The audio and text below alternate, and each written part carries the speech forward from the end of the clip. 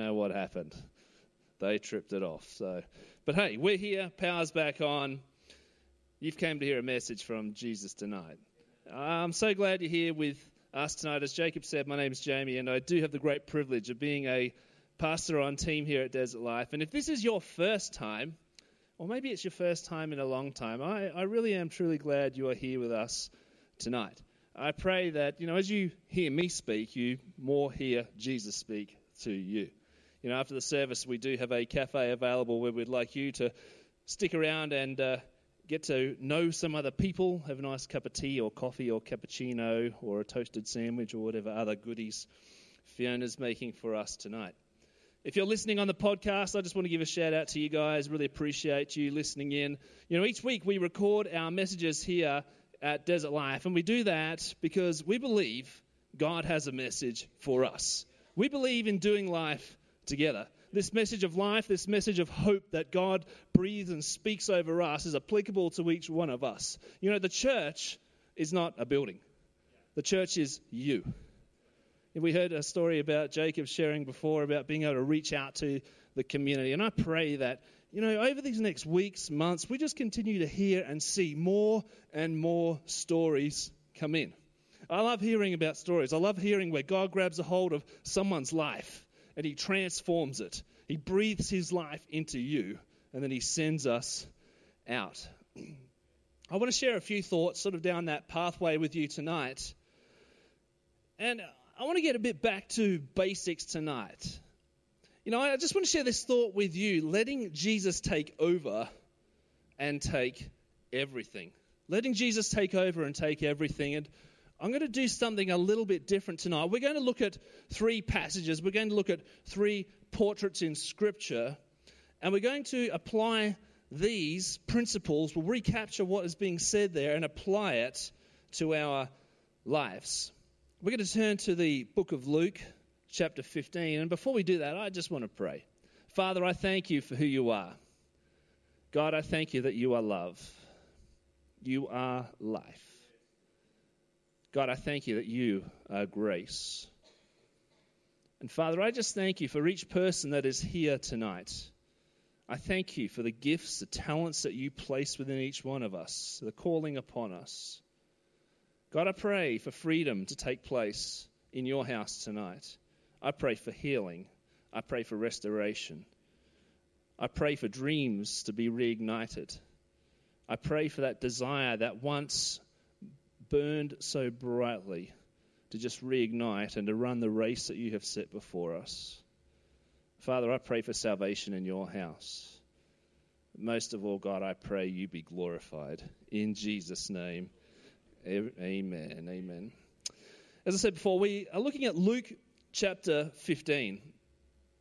The Bible, it's comprised of 66 books compiled into one big book. And we have this book, Luke, written by Luke, and he was one of Jesus' 12 disciples. He was an educated man. He was a physician. He was someone who gave up his practice. He gave up his livelihood to follow Jesus. Talk about dedication there. And he recounts this story in Luke 15 brilliantly. Some of you may know of this passage as the prodigal son. And the word prodigal, it means wasteful. And Jesus, he's trying to explain why he hangs out with those who are different. He's in a period where he hangs out with those who, you could say, maybe thugs. Those who are sinners. Those who are a little bit different. They're the people that Jesus wants you and I to reach out to. And he tells this story about a dad with 2 sons. You have the younger son, and this younger son, he's adventurous. He's a bit like Pastor Ben. He's passionate. He's pumped about life, like Pastor Ben. He feels like he knows best. I'm not saying anyone. Hey, I wasn't walking into that. But this younger son, he wants his inheritance early. His father was wealthy, and he wanted his inheritance early, and he was going to pack up and leave and move to the city of Melbourne and live under the bright lights. Yeah. You're good tonight. You're vocal. I love the feedback. Keep it going. You may know this story. He gets his inheritance, and what happens? Jesus, he tells us that he lives wildly, he lives wastefully. But after a period of time, he depletes his inheritance and he's in a strange city. He's in a strange land. He's looking for work, and the only job he can find is with a farmer feeding pigs. Pretty low. The economic times, they were terrible. They were going through a GFC, and in this man's fine print to his contract, there's this writing which states that he's not allowed to eat the pig's food. I mean, that's how bad it had gotten. And there's a period where he stops and he's there with the pigs. And he's looking at the pig slop and he thinks, well, you know what, it can't be all that bad. I'll just take a quick bite. I mean, I don't know about you, but that's pretty desperate. Verse 17, we read, and Jesus says, when he had finally come to his senses, he said to himself, at home, even the hired servants had food enough to spare. And here I am dying of hunger. I will go home to my father and say, Father, I have sinned against both heaven and you. You see, instantly he concluded that, I'm no longer worthy of being a son. I'm going to go home and I just want to try and be an employee. I just want to work for my father as an employee and not take up that position of being a son. And on his way home, we read a bit further on that he prepares this speech. I could imagine what he would have been thinking about in that time. He prepares this speech, and as he's approaching to prepare this speech, it's not necessarily a good one. But here's a thought I have for you, is this son, which I think you and I can apply to our lives at times, which is not necessarily the best attitude, but he thought he was a son by worth, not by birth. You see, when we invite Jesus into our lives, you and I are sons and daughters not by worth. We are sons and daughters by birth. That's how sonship works. You look at a zebra. A zebra cannot lose its stripes. It can't change its stripes. When you're born into the kingdom of God, it's not about worth, it's about birth.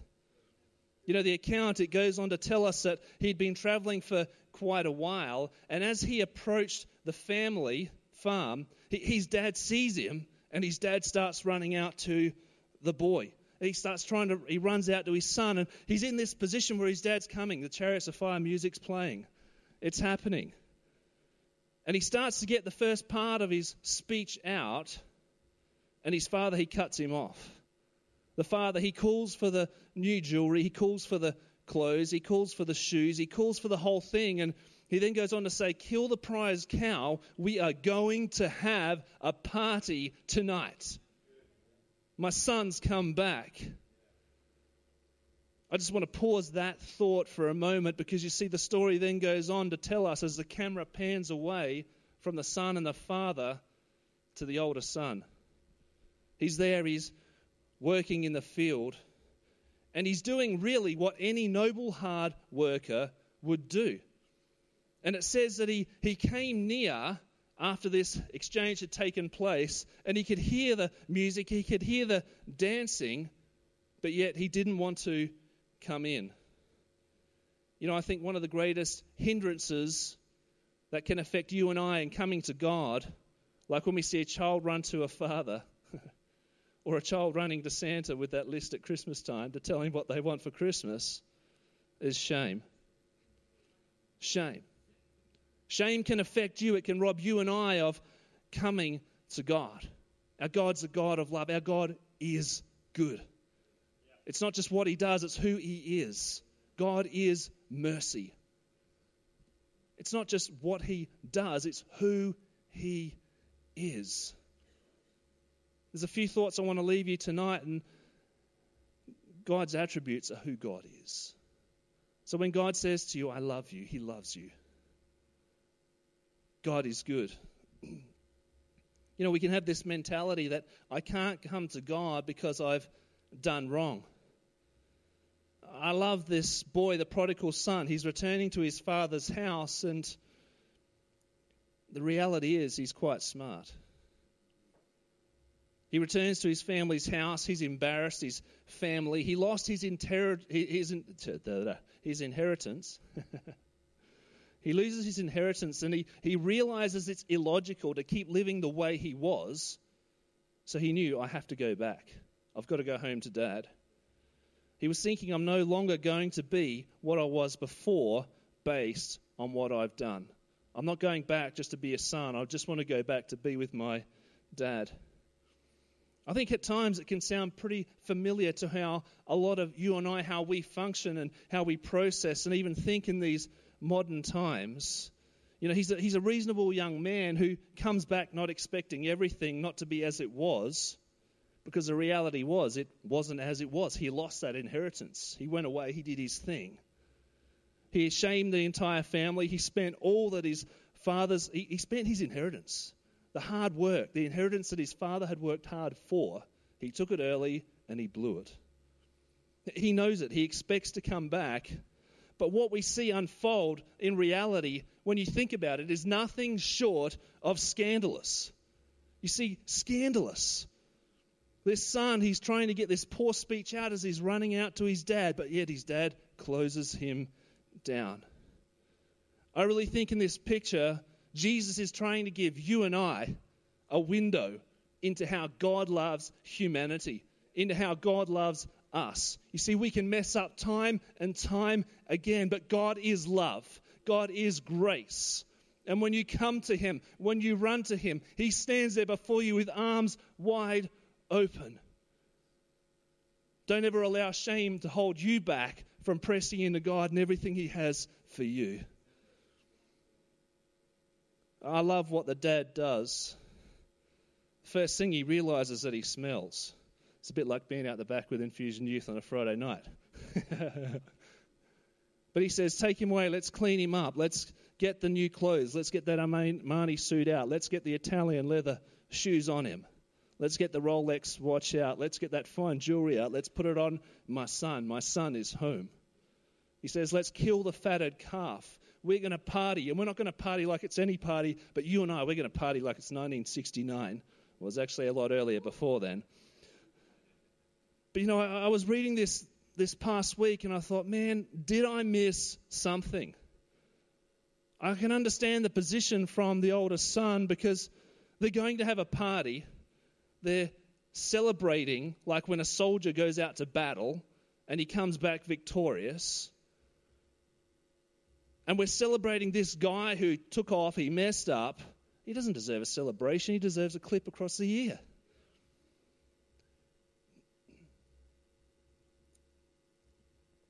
You know, when I looked at this passage earlier on, I counted the verses from the encounter of the confession where he messed up to where the party scene took place, and there were only 3 verses between. 3 verses. 3 verses from the beginning of his speech to when he hit that dance floor and that celebration began. Pretty amazing. You know, it may be so simple when we say we want to be known by God or I want to come to Jesus. But yet it becomes so complicated when we begin to consider our ridiculous actions, our desires, the things we do in secret, until we eventually, our disposition, it mirrors that of the prodigal son. You know, when we are like God, sorry. You know, I love it when we can come to God and realize, you know what? I've made mistakes. I've done something that's wrong.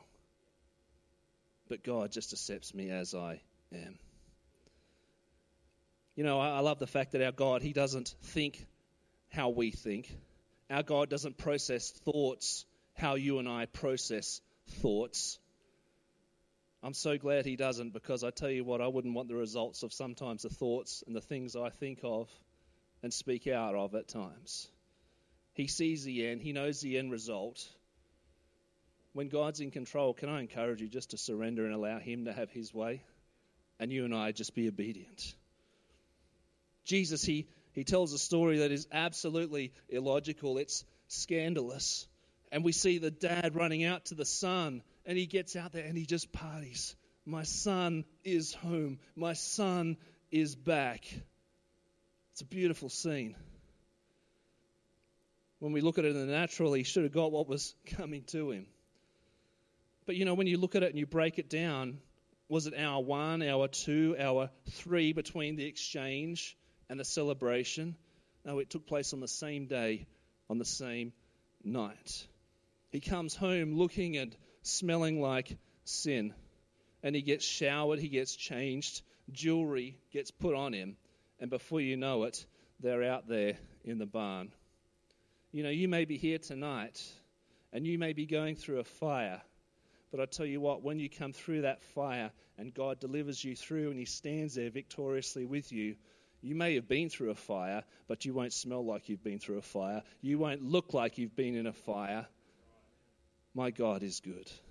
Our God is good. He does good. He is good. He is faithful. I reflect back to the older son and his perspective. I can look at it and I can think, well, really, in a logical perspective, he was the only logical one in this scenario. But God, he wants everybody to come to Jesus. Even when we mess up spectacularly. When we think we can't go to Jesus because we have shame or guilt or condemnation, can I encourage you to press through those thoughts and just come to God as you are? When we look at the word, God, he simply says, come. There's no conditions. He just wants you to come. Will you come? Irrespective of the week you've had, the challenges you face, the things people have said against you, maybe even the beliefs, the thoughts you have of yourself, will you still come to God?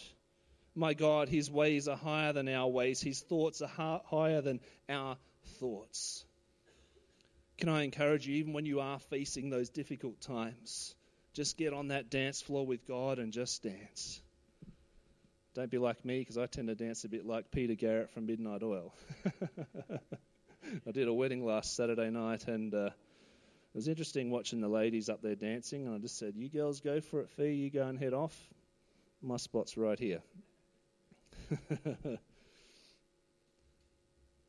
But you see, what's interesting is, where was the restoration? Where were the fruits of repentance in this story? I mean, does this guy really mean repentance when he comes forth? Is he genuine about this? But the father, he was just like, just hit that music. Just play that music. Can I encourage us in life? Let's never be that older son where we stand on the edge of the dance floor and we just look at people and we know their story and we judge them. Let's never allow that to creep into our mentality. Let's never allow that to creep into our church. Let's never have a mentality where we think we are better than others. You may know other people's shame. We may know other people's sin. But the God who came for them came for you, and he came for the person to your left, to your right, in front, and behind you, and even to the people down in the Todd Tavern. He came for us all. Don't stop moving. Let's be people who bring others to Jesus. Let's not stand on that sideline judging. Now, I love the fact that there's one reason that this kid can dance.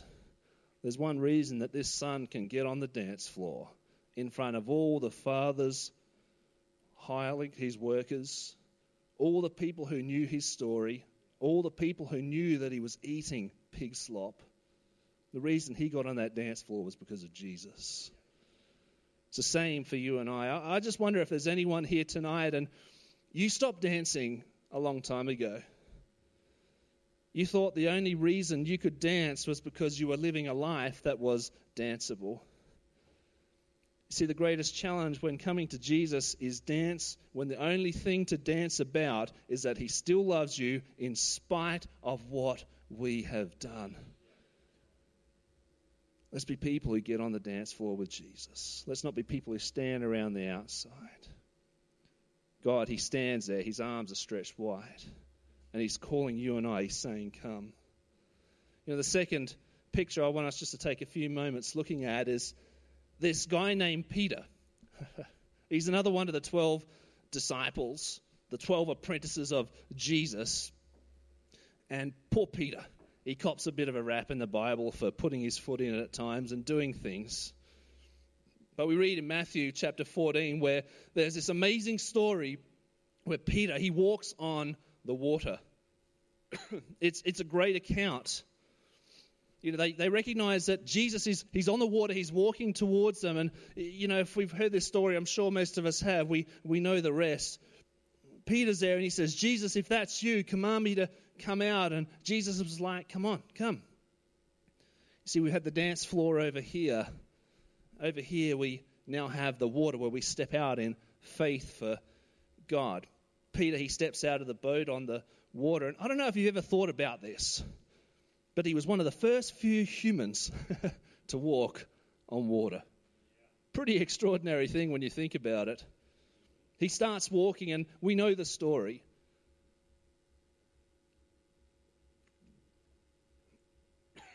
A pretty important principle takes place. He takes his eyes off Jesus, and he begins to sink. When we take our eyes off Jesus, our circumstances around us will eventually begin to consume us. But you see, if we trust in Jesus as Savior, he'll lift us up where we've never been before. What's that dream that you've been hanging on to? What may be that dream that you've let go because you just think it's too far out there? Can I encourage you tonight to keep your eyes on Jesus? Don't ever give up on what God has birthed in you. Because if God has spoke it, it will come to completion. It may not be our time, but it will be in the best time. Peter, he immediately starts sinking. He calls out to Jesus. Jesus reaches out to him. He pulls him back in the boat, and the exchange takes place. Why did you doubt? That's not the portion of Scripture that really gets me thinking. When I was looking at this week, the bit that really got me thinking was in Matthew 14:29. It says, so Peter went over the side of the boat. He walked on the water toward Jesus. But when he saw the strong wind and the waves, he was terrified and he began to sink. Save me, Lord, he shouted. Jesus immediately reached out and grabbed him. You have so little faith, Jesus said. Why did you doubt me? Let's just pause for a moment. The bit that really got me thinking was this guy, he just walked on water. They went back to the boat. And I was thinking, why didn't some of the disciples get around him and say, hey man, look, you were one of the first few people to walk on water? Or better still, hey Peter, are you cold? Do you want a towel? Is there something we could do to help keep you warm? But no. Peter, he stepped down to a real low. He literally sunk. He nearly drowned, but the attention, it wasn't on Peter to dry him off. I think we just need to take a moment, take a time out. And it's not what it says. Verse 33, this is a part I want you to catch. It says, then the disciples worshipped him. You really are the Son of God, they exclaimed. They worshipped him. Peter, he almost died, but yet the focus didn't go there. The focus went straight to Jesus. Jesus saved him, and you know what? He's good at that. He can save you. He can save me. Regardless of your circumstances, Jesus saves. But the problem, I think, can come is that when you and I, when we only come to Jesus when we're dry, when we think we've got it all right, when we think things are in order. But when we get submerged into stuff, when we are soaked with water, when we falter, don't let that be an opportunity to bail when it comes to coming to Jesus. I just wonder, are you here tonight and are you soaked? There's times in life where we as believers, we have to worship Jesus when we're wet. We've got to worship Jesus when times are tough. We have to worship Jesus when there's things going on around us that we can't necessarily control. Jesus, he wants us to raise him up and stop letting people affect us and hold us back. One of the other challenges I think we can face is similar to that of standing around the dance floor, is when we see people who are wet not come to God. One thing I found is that we see someone who lived away from God most of their life, and then they come to Christ, and we get around them and we support them and we embrace them with open arms. But what about when you've been dry a few times? When you've walked with God, but the reality is we're now wet. We're sinking. We have this attitude of, well, you know what? They should have known better. They've been a Christian for 20 years. They've messed up. They should have known better. Can we never allow this stinking thinking, this stinking mentality to come in? I tell you what, it'll rob you and it'll rob them. God wants us all to come to Him. Let's don't ever have that attitude here. God, He wants us to come as we are. What's amazing about this story is Peter, he gets back in the boat. All the attention went straight to Jesus. And the thing I love about this is he literally got back in the boat, and since they did go straight to Jesus, we're going to find times in our life where things are going to be difficult, where we're going to get wet, we're going to mess up, and we can't allow ourselves to dry off. We just need to get on our knees, get before our Savior, and worship Him. Peter, he knew how to worship Jesus wet. I hope you're hearing my heart today. But can we be people who come to Jesus wet? Let's come to Jesus dry, but let's just come to Jesus full stop. The third picture I just want to quickly look at is, if the team could come up, that would be great. It's great when Glenda comes on keys. It sounds extra spiritual, and you watch, it'll happen. But in John 21, Peter once again, we see a story of him, and he denies Jesus. He's in a sad, he's in a sorry state, he's discouraged. Peter, he's disappointed by the fact of his denial of Jesus. And he didn't just deny him once, but he did it twice. He did it 3 times. He does what many of us do, and maybe not physically, but mentally, spiritually, or emotionally. Peter, he checked out. And he went back to the one thing he knew. He went back fishing. Think of what happens in the balance of John 21. Jesus, he's been resurrected. He's soon to ascend and take his place at the right hand of God for all eternity. It was one of the most critical points in all of human history to take place on the planet. And what does Peter, the coming apostle, do? He goes fishing. Are we sitting here tonight and at critical times in our life, in our weakness, in our shortcomings, we've just simply wanted to escape, simply wanted to get out. You want to go and do that one thing that you know, and in Peter's case, it's fishing. Maybe for some of you, it could be a trade. It could be a former occupation or a former lifestyle you lived. I just wonder, have you ever been fishing while leading? It may be your family, it may be our work, it may even be in our church situation. Now, I love how this story, it unravels. It's an indicative of the grace and mercy and the unconditional love of our God. We read on, the Bible says that he was fishing. But there's something that's scary that takes place, that when we go off and we separate ourselves from God, we can unfortunately get in this position where we take others with us.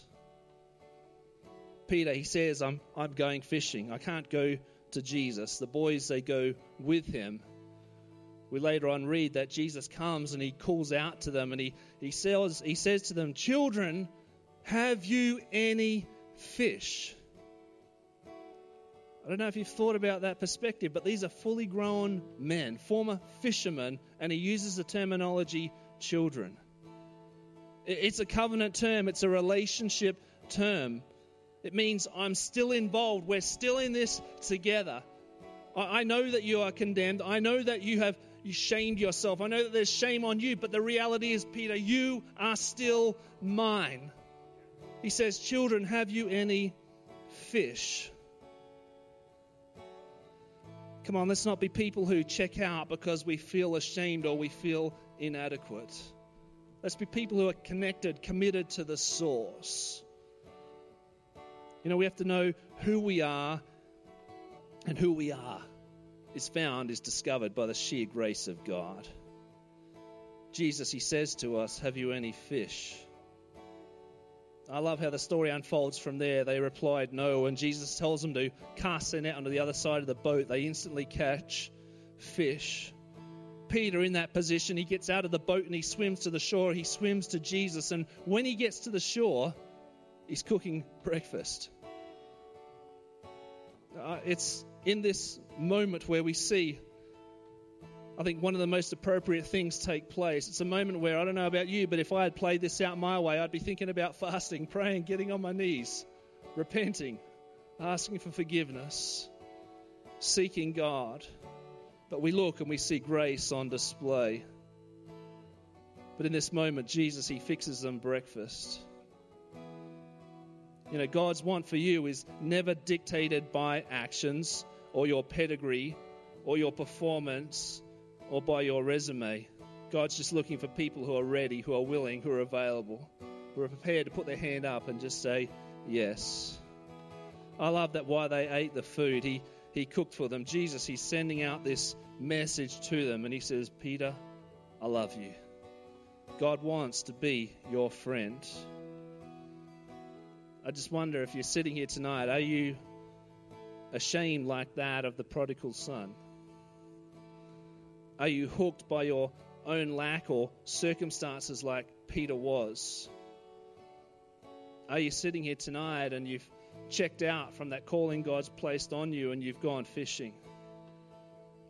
I'll tell you what, I've got great news for you, is that God, he will come to you every single time.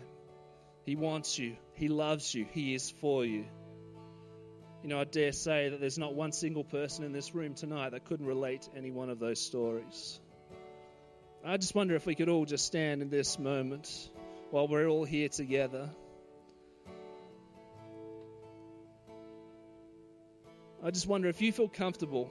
We're just going to worship for a bit. And I'm going to ask you to raise your hands. And the reason we raise our hands is that of an act of surrender, where we surrender our lives to God. I'm believing for ministry to take place in this moment, my friend. I'm believing for God to minister to you, to help you through the challenges you are faced with in this current time. I'm believing and I'm praying for God to speak and breathe life into you, for dreams to be reignited, for passion to be refueled, for miracles to take place. I'm believing with you for loved ones who don't know Christ to come to know him. I'm believing for God to have his way. Johnny is going to lead us in a song, and I want to encourage you just to cry out to God, to sing along with him, or make your own song to God. But make this a moment between you and God. Let's not leave here tonight not encountering the living God, the God who is here, the God who stands there before you and says, I am here, my son, I am here, my daughter, come.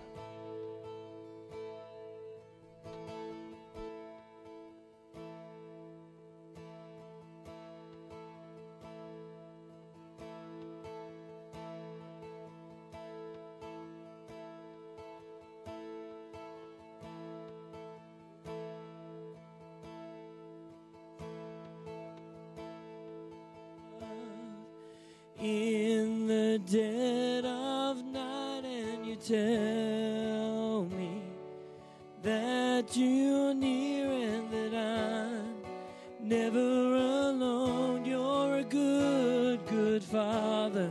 That's who you are. That's who you are.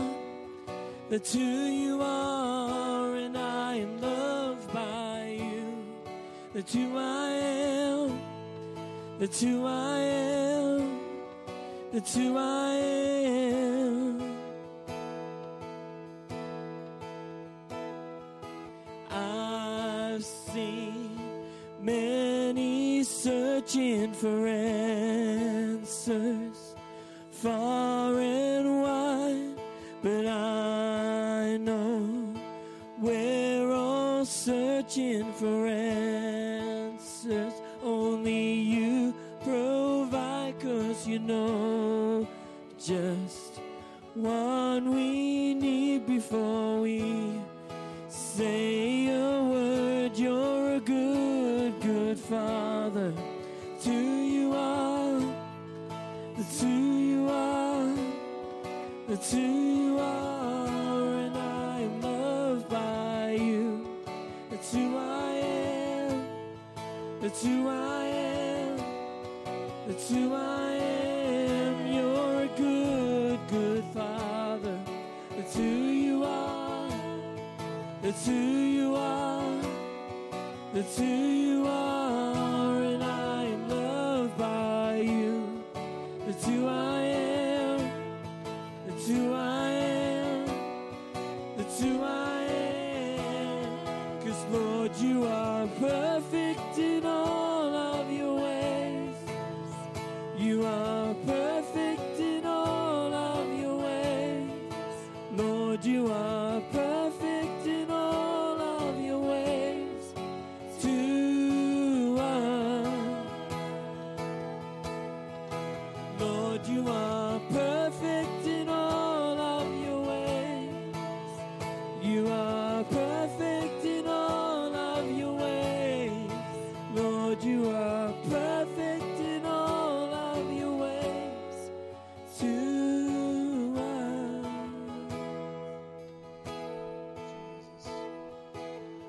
Father, you are perfect in all of your ways. God, we acknowledge that your word says we are created in your image. Father, I just thank you for each person that's here tonight. I thank you that your Spirit is here. You're ministering to each one of us. And Lord, we hear, we receive your word. I thank you for lives being changed, for dreams being reignited, for healing taking place. God, we choose to keep our eyes fixed on you and not the circumstances surrounding us. Father, you are good. You know, just while we're in this attitude of worship, I'd appreciate it if we could keep our eyes closed. And I just want to ask and pray for another particular group of people. And you may be here tonight, and you may never have made a decision to make Jesus your personal Lord and Savior. I believe the Father's here tonight, and he's standing with his arms stretched wide, and he's simply saying, come. I just wonder if there's anyone here tonight that wants to step across that line and say, I am making a decision to put Jesus first in my life. You're coming to God as you are, not trying to fix you up, but you're coming as you are, because my God, he accepts us warts and all as we are. Is there anyone here tonight that is prepared to make a decision to put Jesus first in their life? I just ask if you could just raise your hand. I'm the only one looking around, just so I know who I am praying for. Awesome. Can I encourage you? Never miss an encounter with the living God. Father, I just pray for each person that people that have their hands raised tonight. God, I pray that you forgive us for the sin, the separation between us and you. Lord, I thank you that you bridge that gap. You restore us. And I just want to speak your restoration into the people who have their hands raised tonight. I just pray, Father, for forgiveness for the things we've done wrong. And I just speak your life, your love, your hope, your grace into them. God, help us to get a greater understanding of who you are. Give us a hunger for your word. Pray you place men and women around us to encourage us, to hold our hands high. God, I just thank you for what you're doing in this moment. In Jesus' name, amen. Now, I love what I really believe that the Bible says that God, he intercedes for you and I. Can I encourage you, never do life alone. God is real. He's intimate. He's personal. Can I encourage you this week, this weekend? Why don't you just open your Bible up? Ask God to help apply his word into your life. Get around other people, other Christians, and encourage them to read the word with you. You know, we're a church who believes in doing life together. God didn't create us to do life isolated. He wanted us to do life together. Awesome. Hey, we're going to have, why don't you stick around? We're going to have cafe time. And for you, those ladies who put their hand up, I just want to come and have a chat with you after the service, because I just want to help you on living the life God destines each one of us to live. Appreciate you guys. Thank you for coming out tonight. Cafe's open. Have a great weekend. If you have to rush off, look forward to seeing you on Sunday morning in our 8:30 a.m. service or our 10:30 a.m. service. Have a great weekend. We love you guys.